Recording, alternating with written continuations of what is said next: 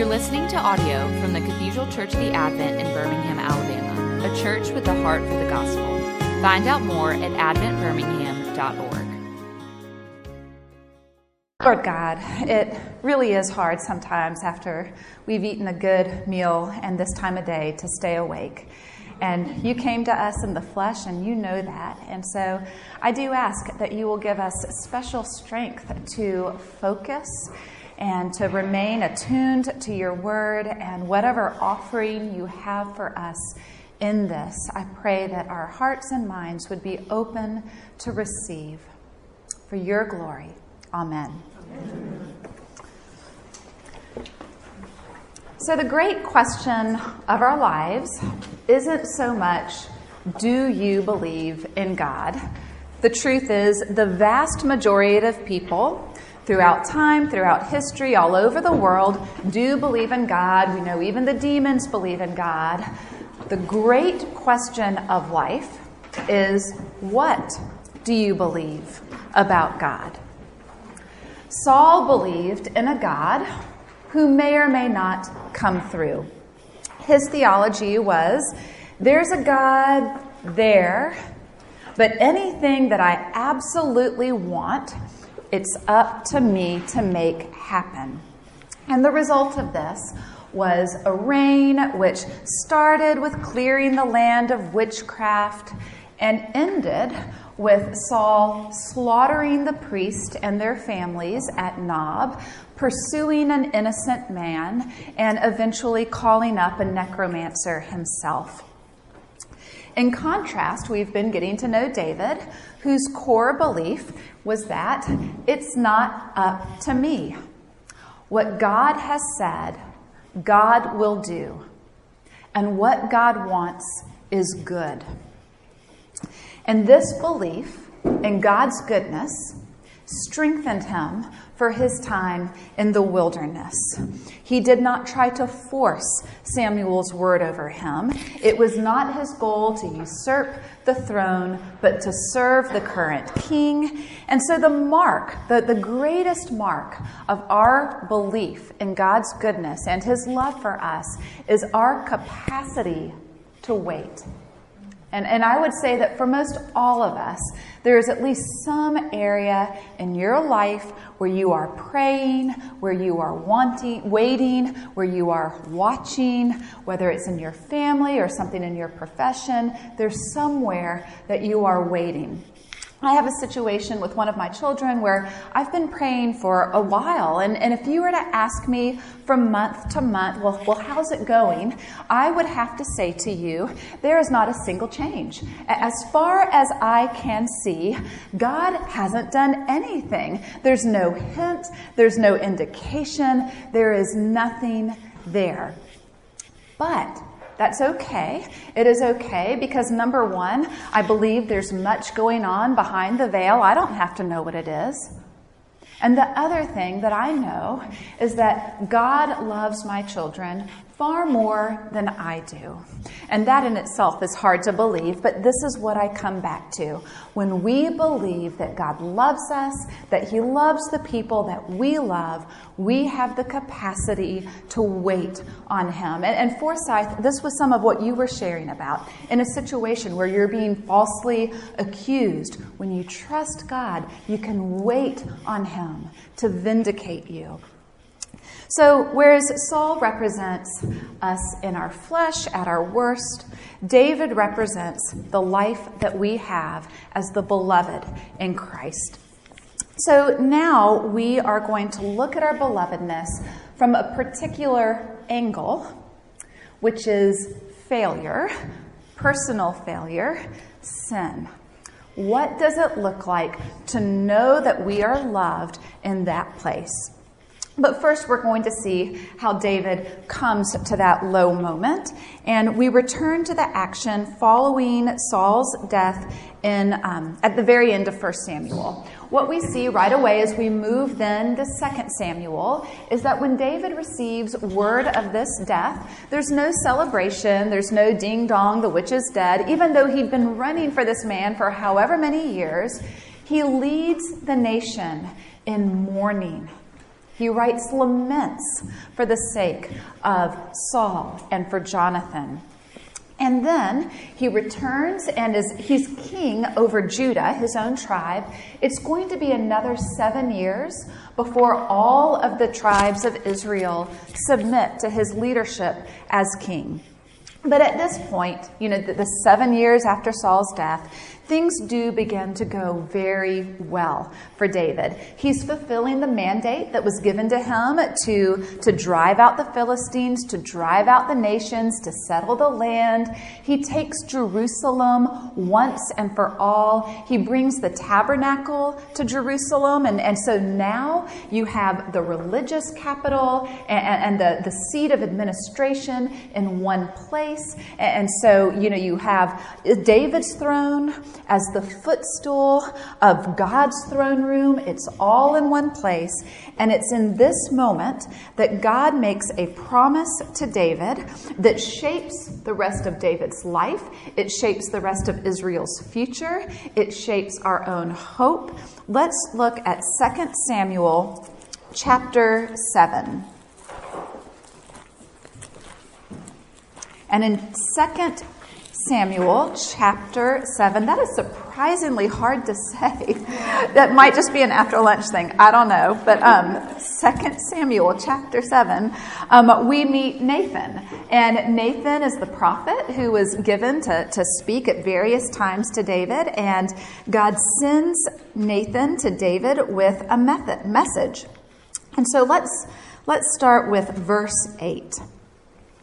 The Lord is saying to Nathan, "Now therefore, thus you shall say to my servant David, thus says the Lord of hosts, I took you from the pasture, from following the sheep, that you should be prince over my people Israel.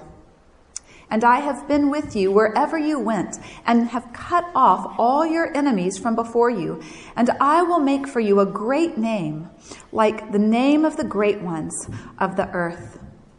And I will appoint a place for my people Israel, and will plant them, so that they may dwell in their own place, and be disturbed no more. And violent men shall afflict them no more as formerly, from the time that I appointed judges over my people Israel. And I will give you rest from all your enemies. Moreover, the Lord declares to you that the Lord will make you a house.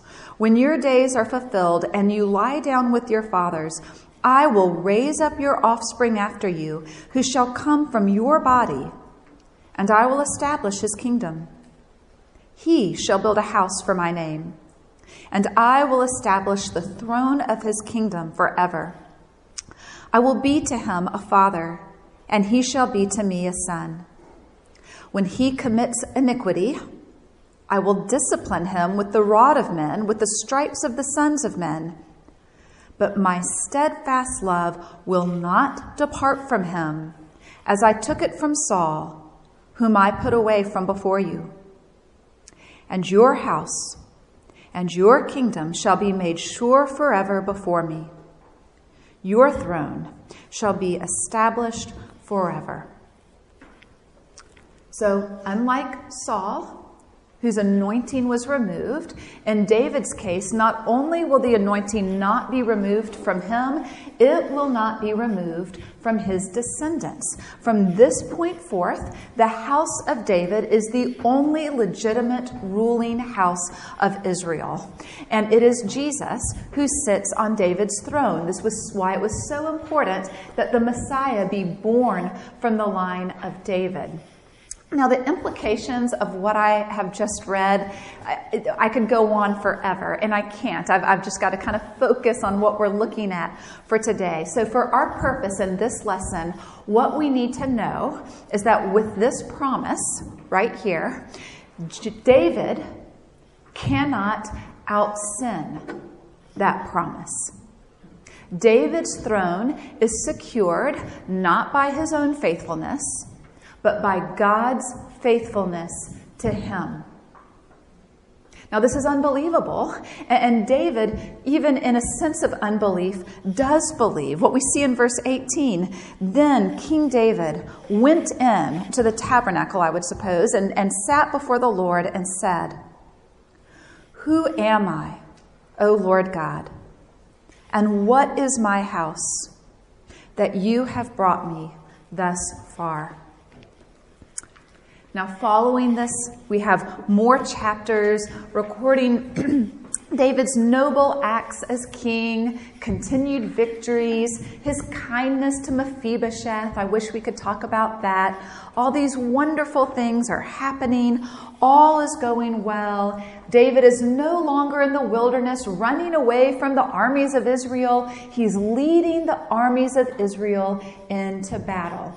And if this were a story, if this were a fairy tale, this is where we say, the end, they lived happily ever after. If the Bible were made up, if this were just some propaganda to prove David's legitimacy, the legitimacy of his line, or if this were just some legend for Israel's entertainment, this is where it ends.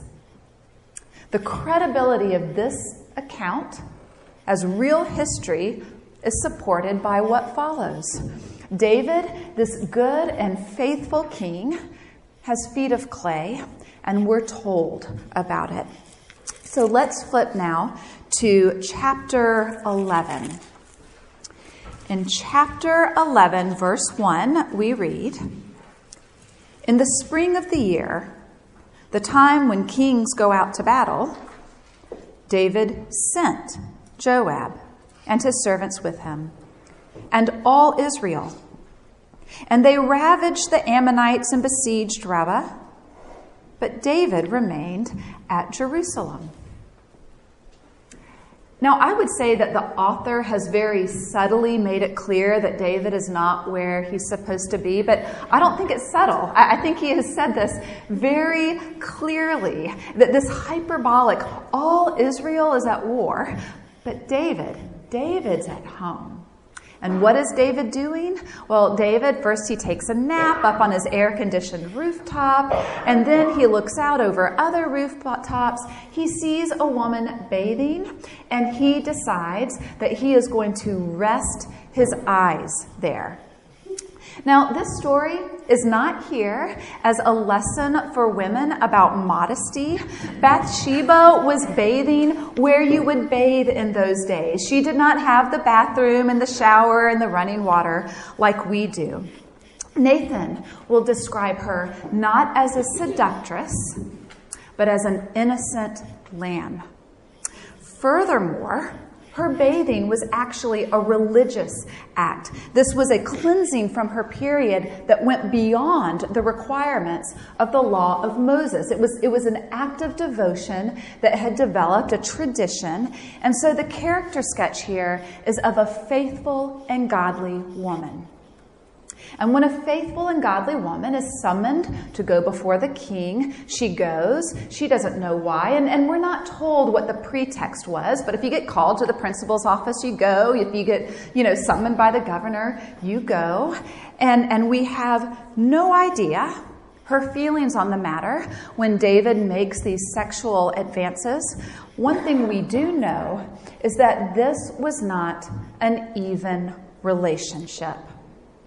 There was an imbalance of power that David exploited, an abuse of the authority that the Lord had given him, however this unfolded.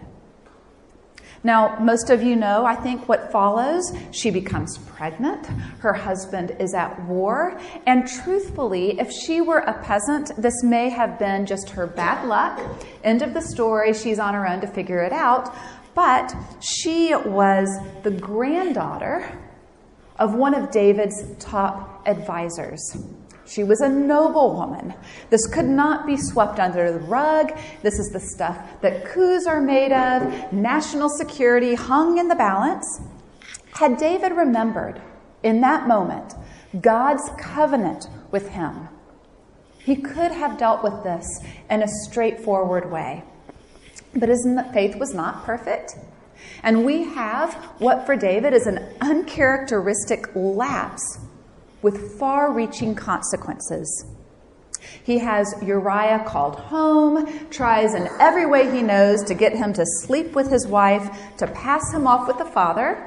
But Uriah refuses. Now, his abstinence as a soldier on furlough was not required by Mosaic law. Once again, like his wife, this is an act of devotion, of personal piety that goes above and beyond. For Bathsheba and Uriah, it is their very acts of faithfulness that lead to Uriah's death. David murders Uriah, as you probably know, indirectly, and takes Bathsheba as his wife. Now, were this to happen in our own world today, David would be canceled. And whatever you may think about cancel culture, if ever there was a just cause, it is here. This is the leading figure at the highest rung of justice in the land. And what we have is an abuse of power, rape, murder, cover-up. And given all that we have seen of David to this point, we have to ask, how did he get here? This is a mind-boggling twist. This is not something that an author would make up. It is too out there, too out of character, too much whiplash. If anybody sent a story like this to an editor, the editor would say, you've lost him at this. This is not how it unfolds. You can have a plot twist, but this one just isn't believable. So what was going on for David? Was it that the time of prosperity was a greater time of temptation for him? Or was he simply fatigued from all those years of battle? Was it the fatigue that put him at risk? We really don't know, but I do think it's worth asking for ourselves, when are we at highest risk for temptation? Do you know this about yourself? Is it in the time of crisis or the time of prosperity? Is it when you're tired? I think the moment we think we cannot fall as David fell is when we are at our most dangerous point. Now, I'll tell you, I was very hesitant to be ordained for many reasons. One of those reasons was that among my spiritual mentors in my very early years, there were several who later on left their spouses for someone else. Now, these leaders in my time with them were faithful, devoted to Christ, faithful to the scriptures. I believe absolutely in their sincerity. I can't write them off as hypocrites. And so this left me with a certain reticence about visible ministry and the vulnerabilities that come with that and the cost to God's people when they let them down. Now, it occurs to me now that this is really true for all of us. There is nothing more vulnerable than thinking that you have gotten to some point where you are immune to a certain kind of sin. We have never in this flesh arrived at that point that we are immune to any kind of sin, be it adultery or something else altogether. Now, all of this is a little bit of an aside. What I really want to focus on is how David responds to his conviction by Nathan. And so we are going to read a pretty long segment here, 2 Samuel chapter 12, beginning with verse 1. The Lord sent Nathan to David. He came to him and said to him, "There were two men in a certain city, the one rich and the other poor. The rich man had very many flocks and herds, but the poor man had nothing but one little ewe lamb, which he had bought. And he brought it up, and it grew up with him and with his children. It used to eat of his morsel and drink from his cup and lie in his arms, and it was like a daughter to him. Now there came a traveler to the rich man, and he was unwilling to take one of his own flock or herd to prepare for the guest who had come to him. But he took the poor man's lamb and prepared it for the man who had come to him." Now, this was a great parable for someone who had been a shepherd. David's anger was greatly kindled against the man, and he said to Nathan, As the Lord lives, the man who has done this deserves to die. And he shall restore the lamb fourfold, because he did this thing, and because he had no pity. Nathan said to David, "You are the man. Thus says the Lord, the God of Israel, I anointed you king over Israel, and I delivered you out of the hand of Saul. And I gave you your master's house and your master's wives into your arms, and gave you the house of Israel and of Judah. And if this were too little, I would add to you as much more. Why have you despised the word of the Lord to do what is evil in his sight? You have struck down Uriah the Hittite with the sword, and have taken his wife to be your wife, and have killed him with the sword of the Ammonites. Now, therefore, the sword shall never depart from your house, because you have despised me, and have taken the wife of Uriah the Hittite to be your wife. Thus says the Lord, behold, I will raise up evil against you out of your own house. And I will take your wives before your eyes, and give them to your neighbor, and he shall lie with your wives in the sight of this sun. For you did it secretly, but I will do this thing before all Israel and before the sun." David said to Nathan, "I have sinned against the Lord." And Nathan said to David, "The Lord also has put away your sin. You shall not die. Nevertheless, because by this deed you have utterly scorned the Lord, the child who is born to you shall die." Now, by David's own judgment, he deserves to die. And in lieu of that, he calls for a restitution that is fourfold. This fourfold repayment of sheep will be expressed in David's life through the fourfold loss of his sons. What you have from this point through the rest of 2 Samuel into the first part of 1 Kings are the accounts of these deaths. And so this is over David's house for the rest of his living days. We're going to have accounts of incest, rape, betrayals, wars. You know, some people will say, well, these were the natural consequences of the sins of the father, but they're not, because Nathan has explicitly said that these deaths are restitution for the sake of Uriah. Now, for us, we are under a new covenant. Under the new covenant, we have restitution for those we wrong through the death of Christ. He completes and has completed that justice for us. And so not only do we have forgiveness before God, but the restitution has been fully and completely made. There's no restitution you can make greater than the death of the innocent Jesus.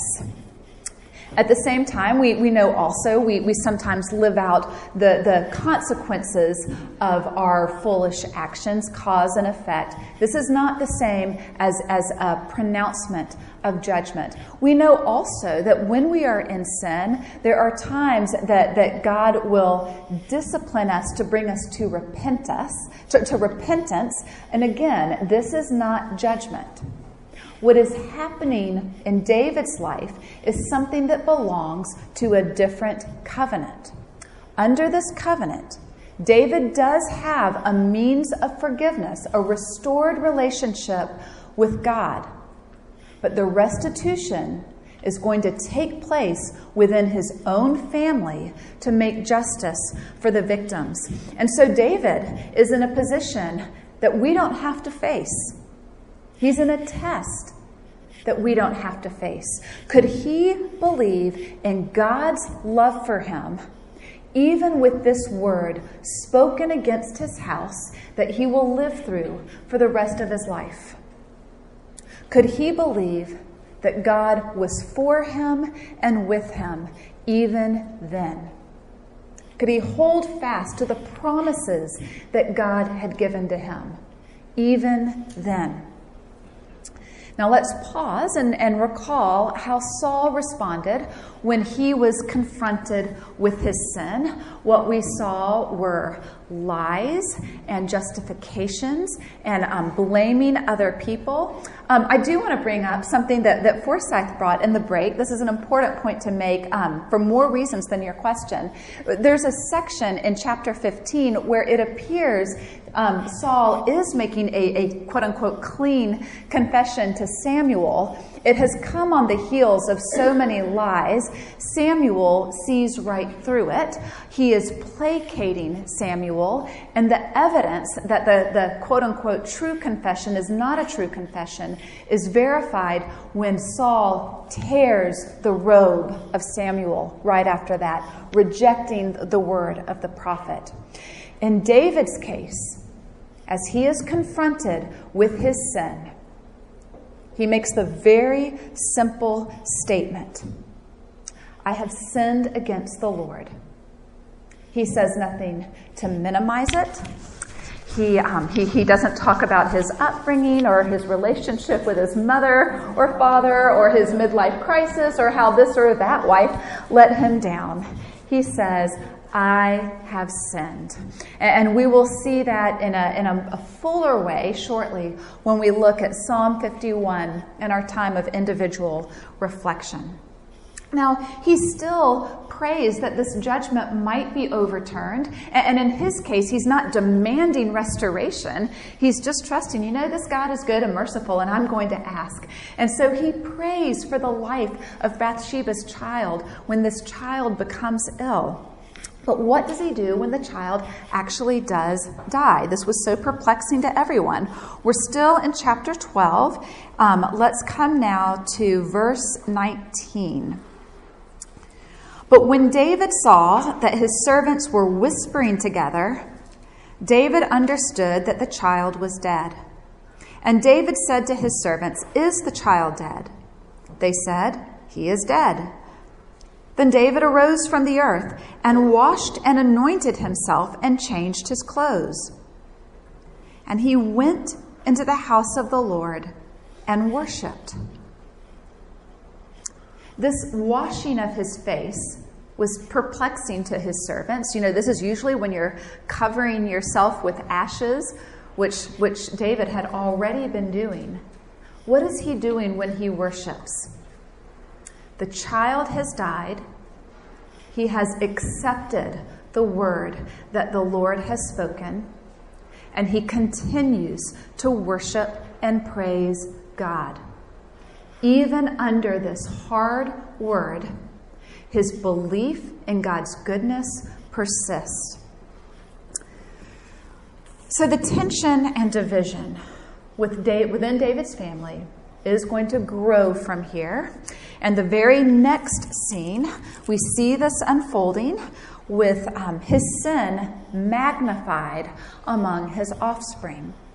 David's sexual sin had been somewhat straightforward: lust, adultery, murder. For his son Absalom, it is incest, rape of his virgin sister, after which he cast her away. Chapter 13, verse 15. Then Amnon hated her, Tamar, with very great hatred, so that the hatred with which he hated her was greater than the love with which he had loved her. And Amnon said to her, Get up, go. But she said to him, No, my brother, for this wrong in sending me away is greater than the other that you did to me. But he would not listen to her. He called the young man who served him and said, Put this woman out of my presence and bolt the door after her. Now she was wearing a long robe with sleeves, for thus were the virgin daughters of the king dressed. So his servant put her out and bolted the door after her. And Tamar put ashes on her head and tore the long robe that she wore. And she laid her hand on her head and went away, crying aloud as she went. Now, one way that you could outline these books is by the reference to the robes. And this tearing of the robe by Tamar is a mark of the devastation that has happened to her. It's also a mark of the devastation that is coming over David's house. In the next chapter, we read how one son murders the other son at a royal banquet. And all of this is going to build up to the betrayal of David himself in a very direct way by Absalom. Let's just read this little bit here, and then we'll go ahead and close for now. Chapter 15, we have a period of time in which Absalom, who has murdered his brother Amnon, is sent away. David finally allows him to return to Jerusalem. A couple more years pass, and then Absalom begins building up forces against his father. In chapter 15, verse 7, here is what happens. At the end of 4 years, Absalom said to the king, to David, "Please let me go and pay my vow, which I have vowed to the Lord in Hebron. For your servant vowed a vow while I lived at Geshur in Aram, saying, 'If the Lord will indeed bring me back to Jerusalem, then I will offer worship to the Lord.' The king said to him, 'Go in peace.' So he arose and went to Hebron. But Absalom sent secret messengers throughout all the tribes of Israel, saying, 'As soon as you hear the sound of the trumpet, then say, Absalom is king at Hebron.' With Absalom went 200 men from Jerusalem who were invited guests, and they went in their innocence and knew nothing. And while Absalom was offering the sacrifices, he sent for Ahithophel, the Gilonite, David's counselor, who was also Bathsheba's grandfather, from his city Gilo. And the conspiracy grew strong, and the people with Absalom kept increasing." We're going to pick up there tomorrow, but what I want to do for now is close with the beloved son, foreshadowed by David. What can we say about the beloved son when he was himself without sin? Where does he fit in this picture? So far, we have seen Saul, who did not trust God's love enough to admit when he had sinned. We've seen David, who did trust God's love enough to confess his sin and even worship when a hard word was spoken against him. Jesus trusted in the Father's love enough to identify himself as a sinner, even though he never sinned. When he received John's baptism, that was a baptism for sinners, and what Jesus was doing was identifying himself with us, though he had no sin of his own. He trusted God's love enough to bear the full penalty of judgment due to our sin through his suffering, even though in his case it was truly undeserved. Saul is a contrast to the beloved son. David is a whisper to the beloved son. And of course, Jesus is the beloved son in all fullness with complete trust in the Father's love. You've been listening to audio from the Cathedral Church of the Advent. If you live in Birmingham or find yourself visiting, we hope you'll join us at one of our Sunday services. Find out more at adventbirmingham.org.